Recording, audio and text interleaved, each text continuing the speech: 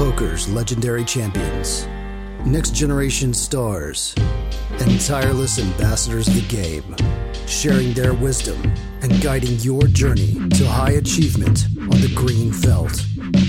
This is Tactical Tuesday on Chasing Poker Greatness with your hosts, Brad Wilson and John Chai.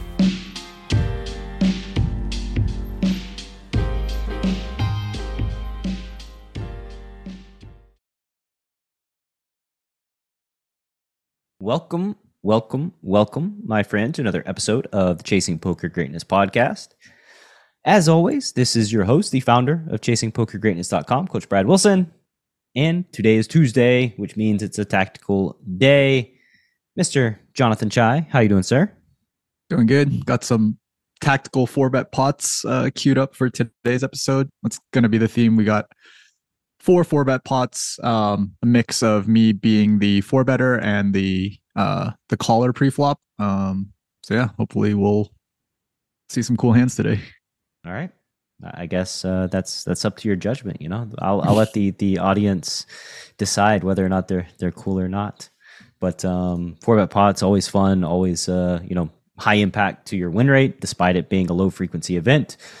Pots that you put 4 bets in the middle with pre-flop tend to be bigger than ones that you put 2 or 3 bets. So despite, it being a lower frequency event, it does have a tangible impact on your win rate. So it is quite important to play these spots well and not just, splatter money all across everywhere. So we're going to do 2 hands before the break, 2 hands after the break. And hand number 1, John, I guess I'll let you break down the action in this one. Yeah, so we have a reg in the cutoff who opens to $25 at 5-10. We're playing 6 max. Everyone folds around to me. In the big blind, I have ace jack of clubs. Going to be pure 3-betting this versus the cutoff open, so I make it $110. And as is the theme of the episode, we get 4-bet to 242. Ace jack suited, just going to be peeling this 4-bet all day long. I don't think we have... I think we're going to be dominated quite frequently, and we're not doing particularly great versus the 4-betters range, but we're getting such a good price that that's actually okay. Yeah. So getting 2.7 to 1 pre-flop, right? So you need 27% equity to continue. It's hard. It's hard for a range to have more than 27% equity versus ace jack suited pre-flop. So yeah, just falls naturally into your continuing range. I think it makes sense. And so you call. But we're kind of uneasy, right? We're not great. Yeah, we're not feeling great. We're like, okay, like we probably have more than 27% equity against this range, but we're not like, essentially you're about as excited as you can be when you recognize that you're happy winning more than 1/4 quarter of the time. Quarter of the time, right? Like it's an uneasy happiness essentially. You get a good board though. Can't really complain about the flop. This is one of those situations where it's either a great board or you're screwed. You're screwed. Like bye 100 big blinds. Yeah, Jack 6 tray. So you flop top pair, top kicker. I would say that holistically, it's a great board, right? Yeah, you might get stacked on it, but like if you could manufacture a board pre-flop, like you would be happy to hit this one every single time, right? Yeah. Would you be happier with this board or the ace high board? It's a good question. Probably the ace high board. I guess they have kings and queens, 15 combos of overpairs. 16 combos, I guess, if they have jacks that they 4-bet with. So 15 combos of overpairs on the jack. They're not going to have more than 15 combos of ace king on an ace high board. So I think you're safer with the ace high board. And I would feel better within the ace high. Although it's kind of hard to get a ton of action on an ace high board from villain's range unless it's what I really wanted was 2 clubs. That would be the best, right? That would be that would be the best case scenario where it's like, yeah, okay, like I'll give you aces. You can have aces. Deuce 4 of clubs. We're good. We can just like get it in and there's just feel great about it, especially with there being 479 in the middle already.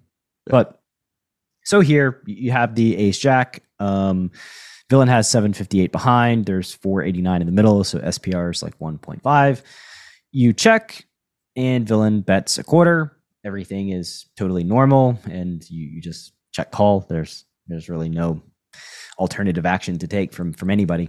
We're kind of just resigned to our fate on this board, right? Barring maybe like a king or queen on the turn or river. We're a little bit, I don't know if it's like sad to say, but like we're kind of just like handcuffed in this situation where we just can never fold top pair top kicker in a 4-bet pot, especially versus someone who seems like a good reg, right? Someone who has a good 4-bet size in position, someone whose c-bet size on the flop seems to trend towards good reg. So I assume that this player type is going to be the player type that does show up with at least some bluffs in this situation. One of the things that I like, one of the things that I think about, especially when I'm playing live poker, is does this guy even have an IP 4-bet range that's not aces and kings, right? And I think like sometimes when you're playing live poker, that's like very, very true, where people might not even 4-bet ace king in position pre-flop, right? Whereas online, that's going to happen all day. So I think for like especially for like someone who plays a lot of live or exclusively live that might be watching this, it might seem like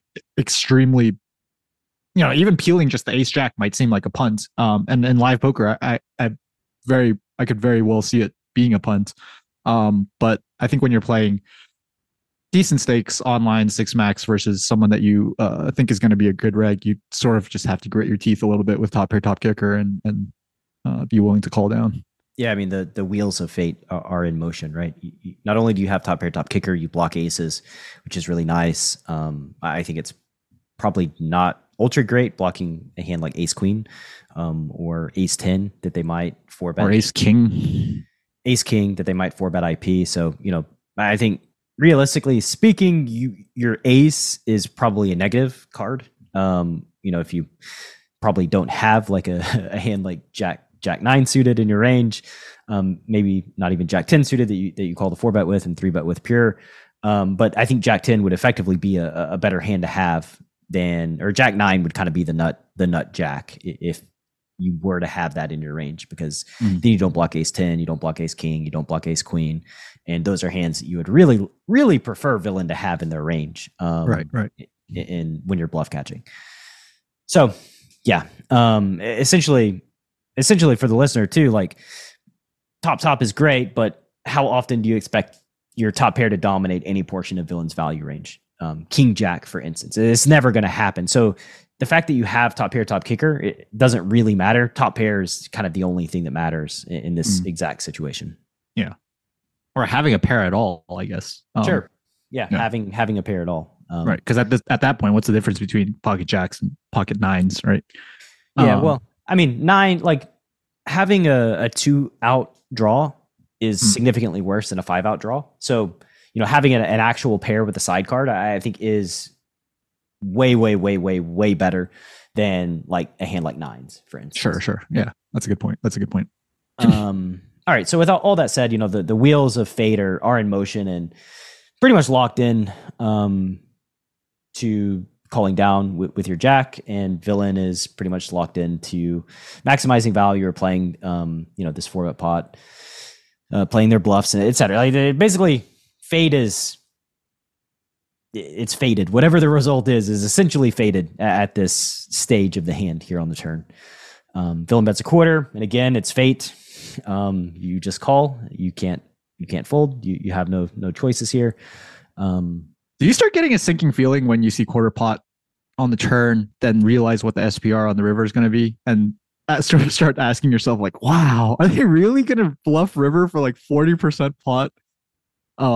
Just set up for that, or am I just kind of just walking into like the most obvious? Hard to know, right? Like you can't.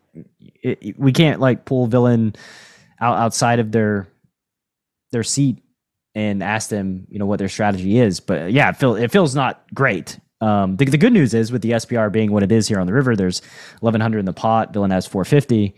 You're getting a great price to call, so you don't need for them to have too many bluffs in order to call down profitably, which is kind of the push and pull of the silver lining. Yeah. So you see glass half empty. There is a glass half full aspect of it as well.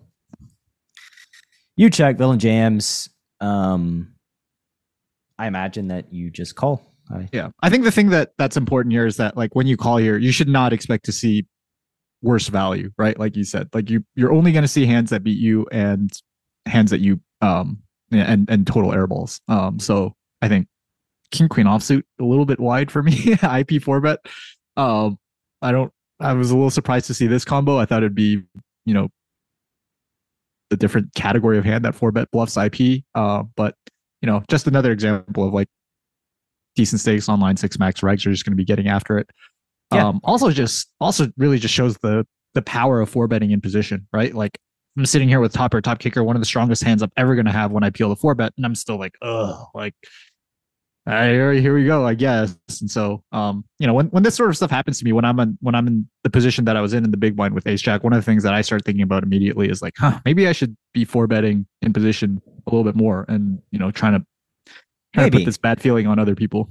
Maybe, however, in this case for the podcast, Lester Villain had the king queen of different suits, which means essentially that they're over bluffing pretty significantly, which, yeah, you can make people feel worse, but you felt bad, but you ended the hand with villain stack in a spot where you're just never folding and they're over bluffing. So I would say that it worked out quite well for the preflop caller here.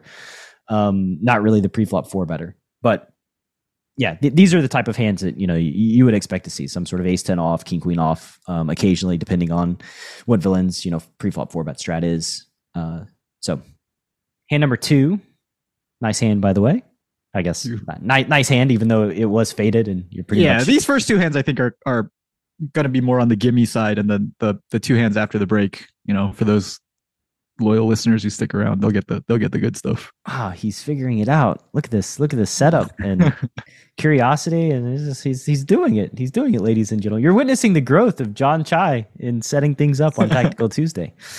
So hand number 2, everybody folds. John's in the small blind with 9 and 10 of clubs.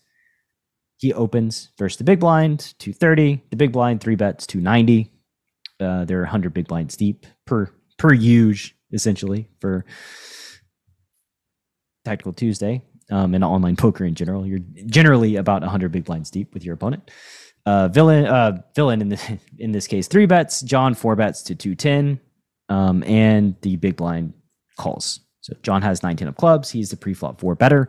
This is what I'm talking about. Yeah, this is a pretty good flop. Jack 8-6 with the 6 of clubs. So open ender with a backdoor flush draw. So 3 flush and a 4 straight. Pretty good times for the out of position pre-flop 4 better. I imagine you're just going to start out with a quarter and probably just go from there. Mm-hmm. Plan is to start out with a quarter, blast off. Hopefully make a straight and not have to blast off. That'd be nice. So we bet $83 into 420 on the flop with our open end or backdoor flush draw. And it's not exactly a quarter. It's 20% actually. 20%. Yeah. Anyway, if my math serves me well, this is not a quarter. A quarter would be like quarter-ish. Quarter-ish. Villain raises, which kind of is whatever. What? I mean, I think the response to it is fairly obvious, so I'm not really sweating what strategy they're deploying is. I think the response for you is just to rip, and it's just pretty cut and dry. But it is kind of strange for villain to be. Remember villain to raise, a few Tactical Tuesdays ago where I clicked aces in a 4-bet pot and said like, hey, there's this meta in this pool where everyone just clicks the small C bet in 4-bet pots, particularly in these like wide range situations. This is what that felt like to me. It was just like, oh, someone's just like, here we go. Like this board, like I'm just like, I'm surprised to get clicked at all on this board. Like we're just face a raise at all. Usually when I face a raise, it's on a board that's like a little bit more dynamic, and they have a few more draws, I think, in the range that they can rep that they're, that they might be happy to stack off with. This board, I was a little bit surprised to get clicked on, and thought that was all the more reason that it's, just someone very, very in tune with the meta of this spot in this pool and just trying to take advantage of the small C bet. Yeah, I mean, again, like trying to break down their strategy here. I think the value that you would see after villain raises would probably be like a slow played aces would make some sense here. I think that hand makes like probably the most sense for value. Maybe slow played kings if they had that, and that's most of it. Maybe like, some Jack X, like trying to let me not over realize with like 2 overs type stuff that I, have lots and lots of on this board, and I'm just, get to kind of realize for really cheap for just quarter pot or 20% pot. The problem with like the Jack X though, in kind of a little bit related to your first hand, like the Jack X that like is raising against like overcards over realizing is like most of the time their kicker is an overcard. So the over realization aspect of it goes like really down in value. If they have ace jack, they're like, oh, I don't want to let villain to over realize their ace king. Well, like really they only have a king because an ace gives you top 2 and like you very, very much want them to hit an ace.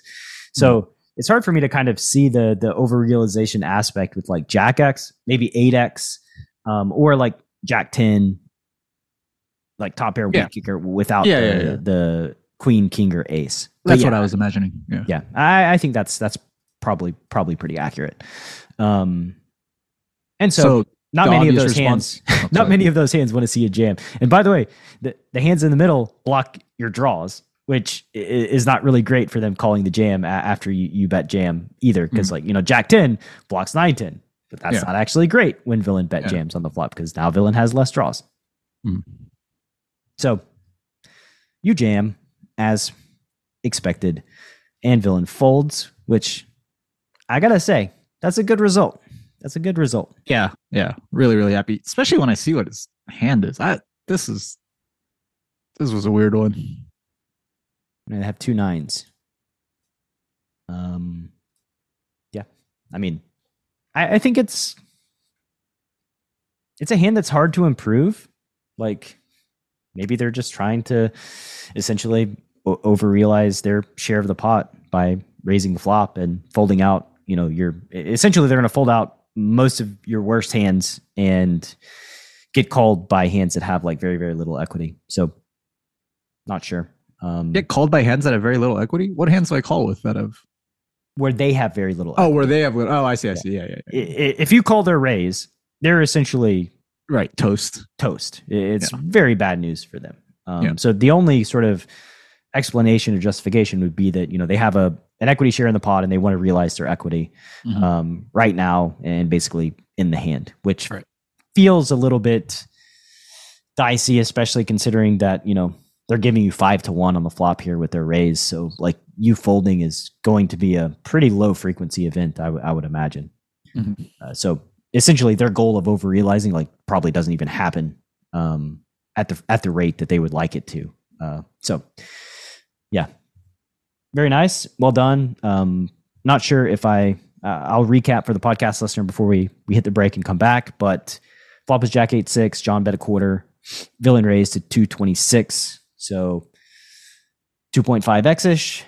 John jammed and villain folded with 563 back. They had 2 9s on Jack 8-6 and John won with his 9-10 high.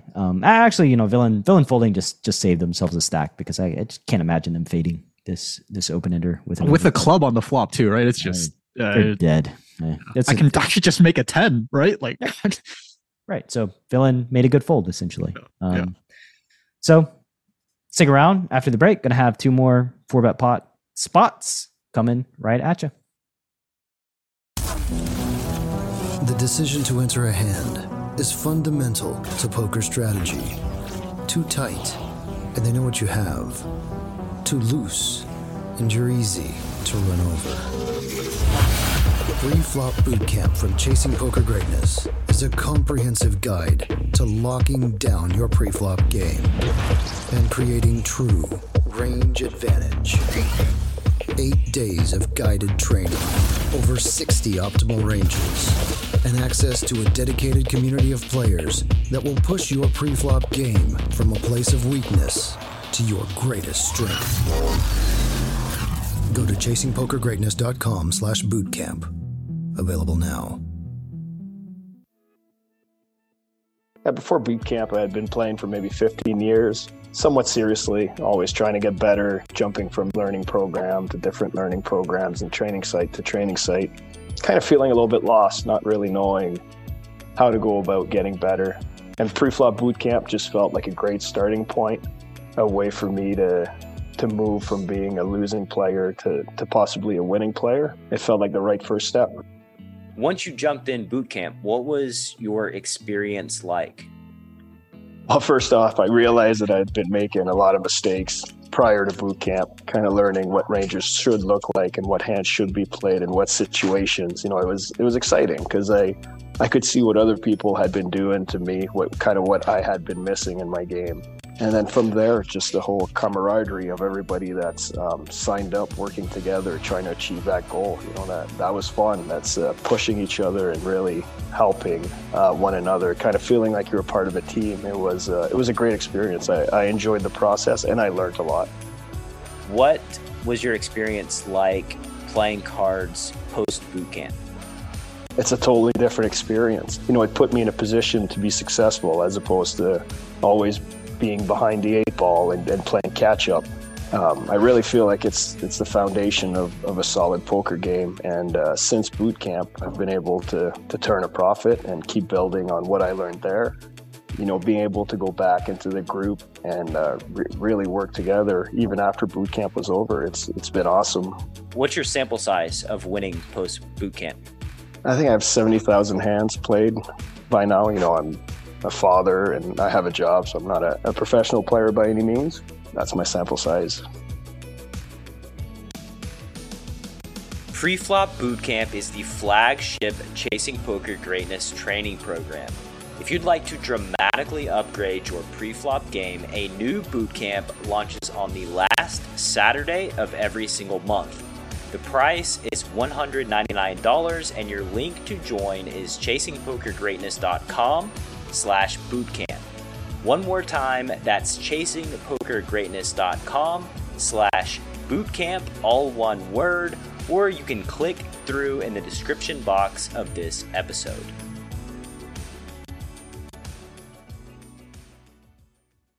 All right, welcome back from the break. In today's 4Bet Pot episodes, we have had 0 incidences leading up to this point, but John prefaced, before the break that things are about to get dicier here in the back half. So, with that said, let's just dive into this diciness. You want to break down the action in the first? Sure.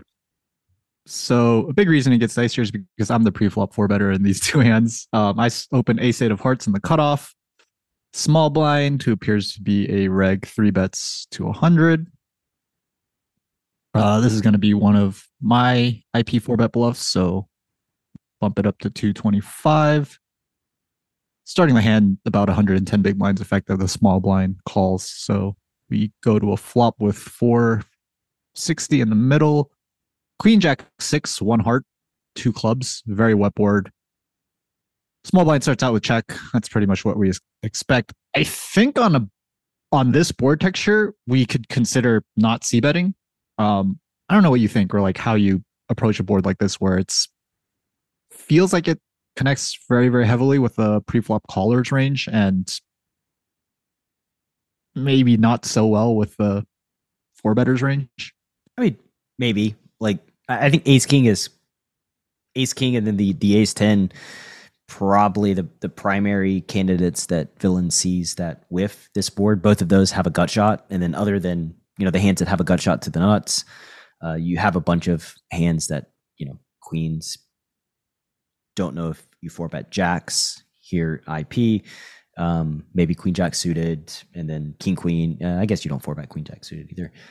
King queen off, maybe ace queen off. Well, from Villain's perspective, I think it's a reason. 4-betting ace queen off here is something that you wouldn't bat an eye at if you saw somebody do it in game, right? So you do have that that hand to be seen in your range potentially.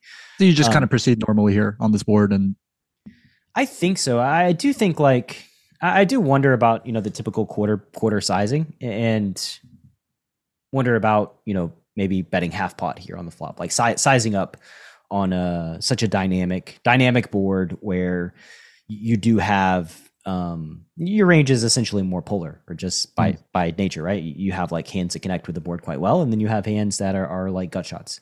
And generally, I think if your range is polar, then you typically are choosing a bigger size. I think that's definitely reasonable logic. I briefly considered checking back. I did not consider betting bigger on this flop, and just ended up going with the standard approach and c-betting small.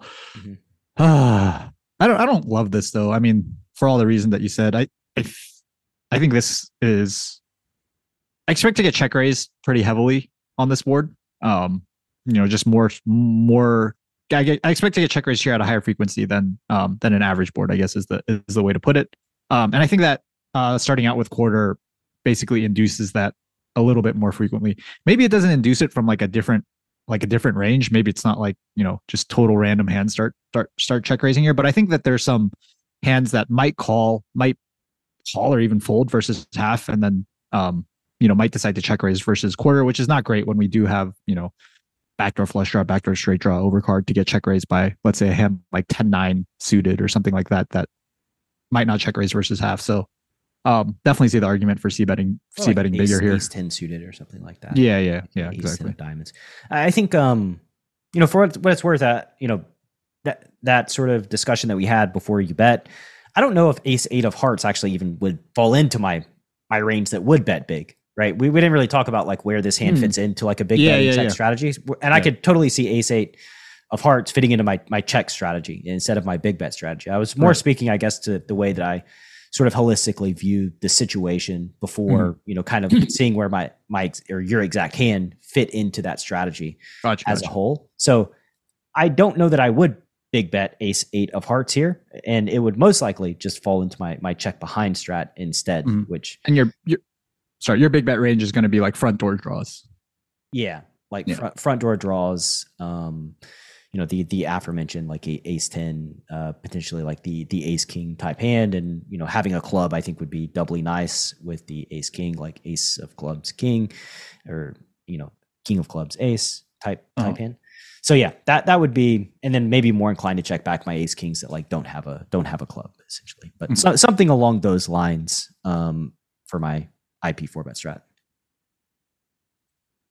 I stick with the standard plan here and get called. Turn is the 3 of hearts, so we turn a flush draw. The board is queen jack 6-3 double flush draw. There's 642 in the pot. I have 8-10 behind. So we face check. By the way, we didn't mention this, and as it related, you mentioned like getting check raised more frequently when you bet small, but there's, I think, a flip side of the equation too, is like possible that you get check raised less frequently by their value when you bet small compared to if you bet half. Like, and they just jam their queen next facing half. Or like a set of jacks, maybe, right? Like maybe they just like rip a set of jacks facing half, but call versus quarter because they realize like, oh, they could just be like c-betting range, and I can jam if turn checks through, etc. So like that's sort of an alternative. It's another strategic reaction that we kind of glossed over there on the flop. Turn is the tray of hearts, so you turn your flush draw. You got 8-10 left. Villain, the pot is 642. Villain's got you covered by a country mile. This is a very interesting decision. Yeah, I kind of froze up in the spot. I thought that there were so many different options available here. I thought jam was the first thing that came to mind. Another option was just go quarter, and then the third option that I considered was just check back ace 8 high and try to realize my equity. I don't like quarter. I can say that much. Quarter feels the diciest, because your hand essentially got promoted to being too good to bet fold. Like I wouldn't treat my equity better than that. I don't want to just like put it out there so that I can't realize this gift of a turn card. That was the second step in my thought process, was I don't want to bet fold this hand, so I probably shouldn't use quarter. So now my options were to check back or to jam ace 8. Jamming on like double flush draw board, do I get called like wider than normal? Probably. I don't know, although I don't really know what that means. Like, does he just start calling with like a pair of jacks or something like that in the spot that I he don't know what it normally means either. might Yeah. not call with? Yeah. Um, Um, I think jamming's totally fine. Like I think it's really hard for villain to. It's really tough for villain to call frequently enough, and really tough to exploit you. This is probably one of the few hands that you would just jam the turn with. So I think it's probably just fine. I think you could make the argument for jamming like kings. I think kings is like a totally reasonable hand to like jam with for value here on the turn to go along with your flush draws and combo draws because you don't have a ton of those, so you don't need a ton of value backing it up. But like kings or aces would be the primary value I think that you would just rip the turn with. Yeah. And anyways, like I said, I got to that sort of point in my thought process, then froze up a little bit, decided that, or I don't know, was for some reason extra worried about getting called a lot on a double flush draw board. So I actually decided to check back ace eight of hearts here. It's reasonable. I kind of get bailed out on the river. Yeah, the river's a king of diamonds. I mean, bailed out, I think is like a strong language, right? Because like, you when you check back, like it's within like the strategic framework of the situation that a king or a 10 is really good for you. Like a king or a 10 are like great developments for you being able to like jam facing a check on the river. So this just happens to be like a card that doesn't improve your hand, but improves your range substantially. Yeah. That is quite bad for villain, which the natural consequence of that is they just check a lot and you get to jam basically. Yeah. And I think part of that, I'm sure this was part of what you meant by they check a lot, is that they just don't bluff as frequently on this river, right? Like on a brick river, they might bluff jam. I would expect them to bluff jam at a higher frequency than they would on a king or a 10 river. And so, yeah, that's kind of what I meant by getting bailed out. So small blind does check. Yeah, I mean, the king is just like good for you. Like range versus range, the king hits you, square and reduces your availability of low equity hands. And if a card reduces your availability of low equity hands by just the side effect of that is that your entire range has a lot more equity, which means that it's a good card for you and not a great card for villain, which just leads the villain to checking, and they're almost certainly checking range. I think they should check range here if they have like two pair set, whatever. They just have to check range. And then when you jam, essentially you have to fade the river two pair or flop set or river straight type scenarios. And villain does fold. I think maybe like villain can also river like king 10 or something and find a call with like a top pair that improves. But top pair that improves and then also blocks ace 10, I think would be great properties of a bluff catching hand. Yeah. And what did they fold? I think I definitely got bailed out on the river. I assume ace 9 of spades bluffs most rivers, and this is just one of the few that he realizes like I just kind of have to throw my hands up and surrender here with my ace 9, even though it's going to lose. Yeah. Maybe I beat ace 5. Maybe ace 5 checks back on this gift of a river. No way. Yeah. So yeah, I would say you did get bailed out. On the flip side too, like you can river a heart and capture a lot of value from villain's ace 9. So I think it's somewhat treacherous for villain to continue here, like on the flop with ace 9. I think it's probably should just be a fold. That hand is like just arguably pre-flop. I didn't even think about pre-flop, but pre-flop and then on the flop, I think are both probably just kind of forcing it and defending with too much of your range. So with that hand down, oh no, don't look, close your eyes, avert your eyes. Okay, so accidentally switched to the last hand on YouTube with the hole cards up for the podcast listener who's probably like really confused right now. Don't avert your eyes. You're driving your car. You need to keep your eyes on the road. So hand number 4, the grand finale, you have queens in small blind. MP opens. You're playing 5-handed. So, MP, low jack, whichever. But MP opens here, playing 5-handed. Button 3 bets to 90. You cold 4 to 240. MP folds, the original opener, and the button calls. Everything about this is just pretty normal. The only thing that's a little bit abnormal is the 3-bet sizing on the button. Yeah. A click or two up from normal. You would expect to see 75 to 80, especially this 22.5 open. So that's a thing that's like a little bit out of place. This is my second hand at the table. And that was one of the first things that I noticed was the 9BB 3-bet facing the 2.25 open, which is the 9BB 3-bet would be big facing the 2.5x open, but is just like almost like flat out inappropriate facing the 2.25, right? So like I already have a feeling that the button is likely just a bad reg or maybe a straight up fish that is picking a strange 3-bet size. I guess that's exactly pot. No, maybe it's a little bit smaller. Anyways, it's very, very big, probably too big. Definitely bigger than what most of the good regs in the pool are going. So I think there definitely is a pre-flop data point to pick up here with the 3-bet sizing. Yeah, I agree. Again, can't really ask for a better flop. Tray 5-7 with the tray 5 of spades. You have the black queens, and in this situation, you opt to check, which, yeah, that's contrary to the other spots where you're c-betting quarter. So I guess let's get into why you opted to check here. So I'm reading a lot into the pre-flop stuff and just really hoping that this guy probably peels the cold 4 too wide the same way a lot of fish do, where they just seem to not fold to 4-bets once they 3-bet. So their 3-bet frequency is a little lower than average, but then their call 4-bet frequency is like way higher than average.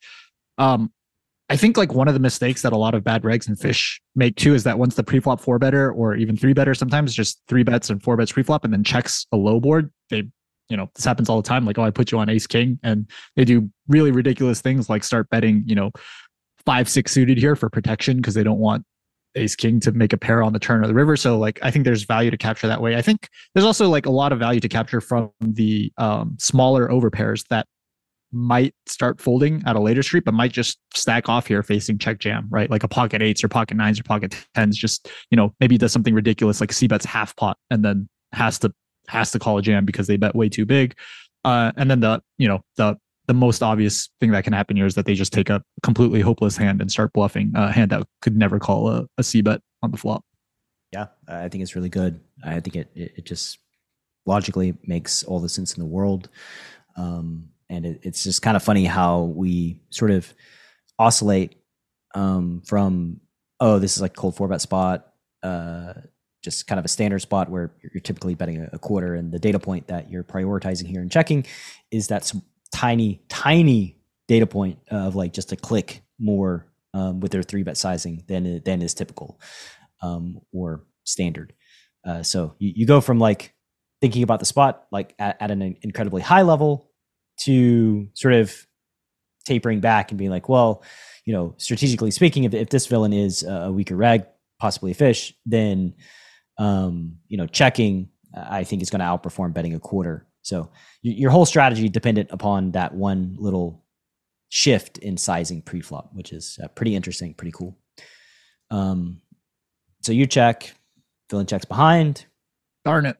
Yeah, not the end of the world. I think they will check behind some.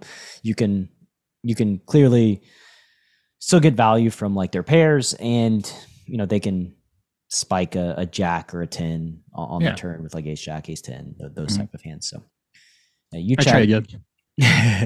You check. The turn is the 7 of clubs, so puts up a 3 flush. 7 of spades. 7 of spades. Sorry. Puts up a 3 flush.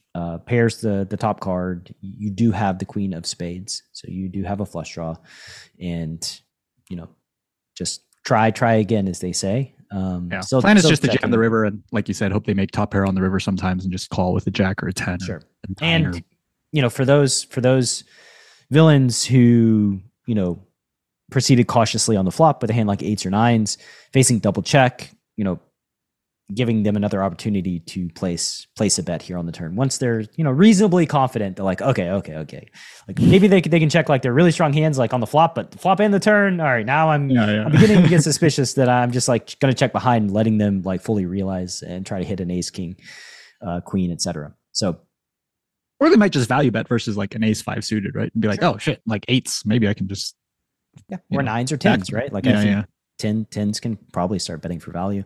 I don't really know about the size villain chose. So you check villain bet half pot, which lines up with the preflop information quite well. I don't think this sizing should be a thing. Typically going to be much smaller than half here on the turn. So like a quarter or third would be what is expected. This is against expectation and just creates you just jam. I think you just essentially have to jam. I don't see an alternative. I don't think. Bluff catch twice, turn and river. You could bluff catch twice, turn and river. That's going to maximize value from their nothings. The question, I guess, is like how many nothings do they have as compared to how many like pairs that just bet the turn and then check behind, check back the river on the river, right? And maybe they just have more nothings. Like maybe the fact that they like check back the flop is indicative that the nothings in their range. They just have more of those. So maybe check calling is preferred. And I'm still hopeful that some of those pairs on the right rivers will value jam anyways, right? Like a board pairing river, I assume they just always jam like a 3, 5, 4, 6 deuce. Maybe not the 4-liner ones. I don't know. Those are a little bit closer, but I think now we're reaching a little. Now we're just being hopeful. We're being hopeful and greedy. I think at this point, hoping that like eights jams the river for value. I think this player profile probably not going to jam a small one there. Just bet half for protection, then check back. Yeah, check back. Right. Oh. River's a 4-liner, which I mean, not great if they have like 5, 6, but other than that, wouldn't be ultra concerned. I guess 6s would be the other one, or 4s that would be concerning. Or fill in jams. That those would be the hands that I would expect to see, like 6s, 4s. 5, 6. So the final board here for the podcast listener, flop a 7-5 tray with the tray 5 of spades. Turn was the 7 of spades and the rivers of 4 of hearts. So 3, 4, 5, 7 on the board, through to a flush. John has 500 left, 1,000 in the pot. He checks, villain jams, happy day. John calls, and he beats the Jack 10 of different suits. So I think not jamming the turn was preferable. That worked out. In hindsight, not jamming the turn worked out pretty well when they had the Jack 10 offsuit in their range. I think it's a good signal that they have more bluffs than pairs. Yeah, definitely got a lot out of this guy's 3-bet size pre-flop for sure. Yep, that's why paying attention matters, and playing a high level technically really matters, and has a dramatic impact on your win rate when you're playing in the online poker streets. So yeah, good episode, John. Well done. I think that's going to do it for today's show. Sweet. See you next week. Peace. Thanks for listening to Chasing Poker Greatness. You can subscribe on Apple Podcasts or on your favorite podcast app. Go to chasingpokergreatness.com to get the newsletter, join the Greatness Village community, book a coaching session, or dive into the latest data-driven poker courses. Follow the show on Twitter @CPG Podcast.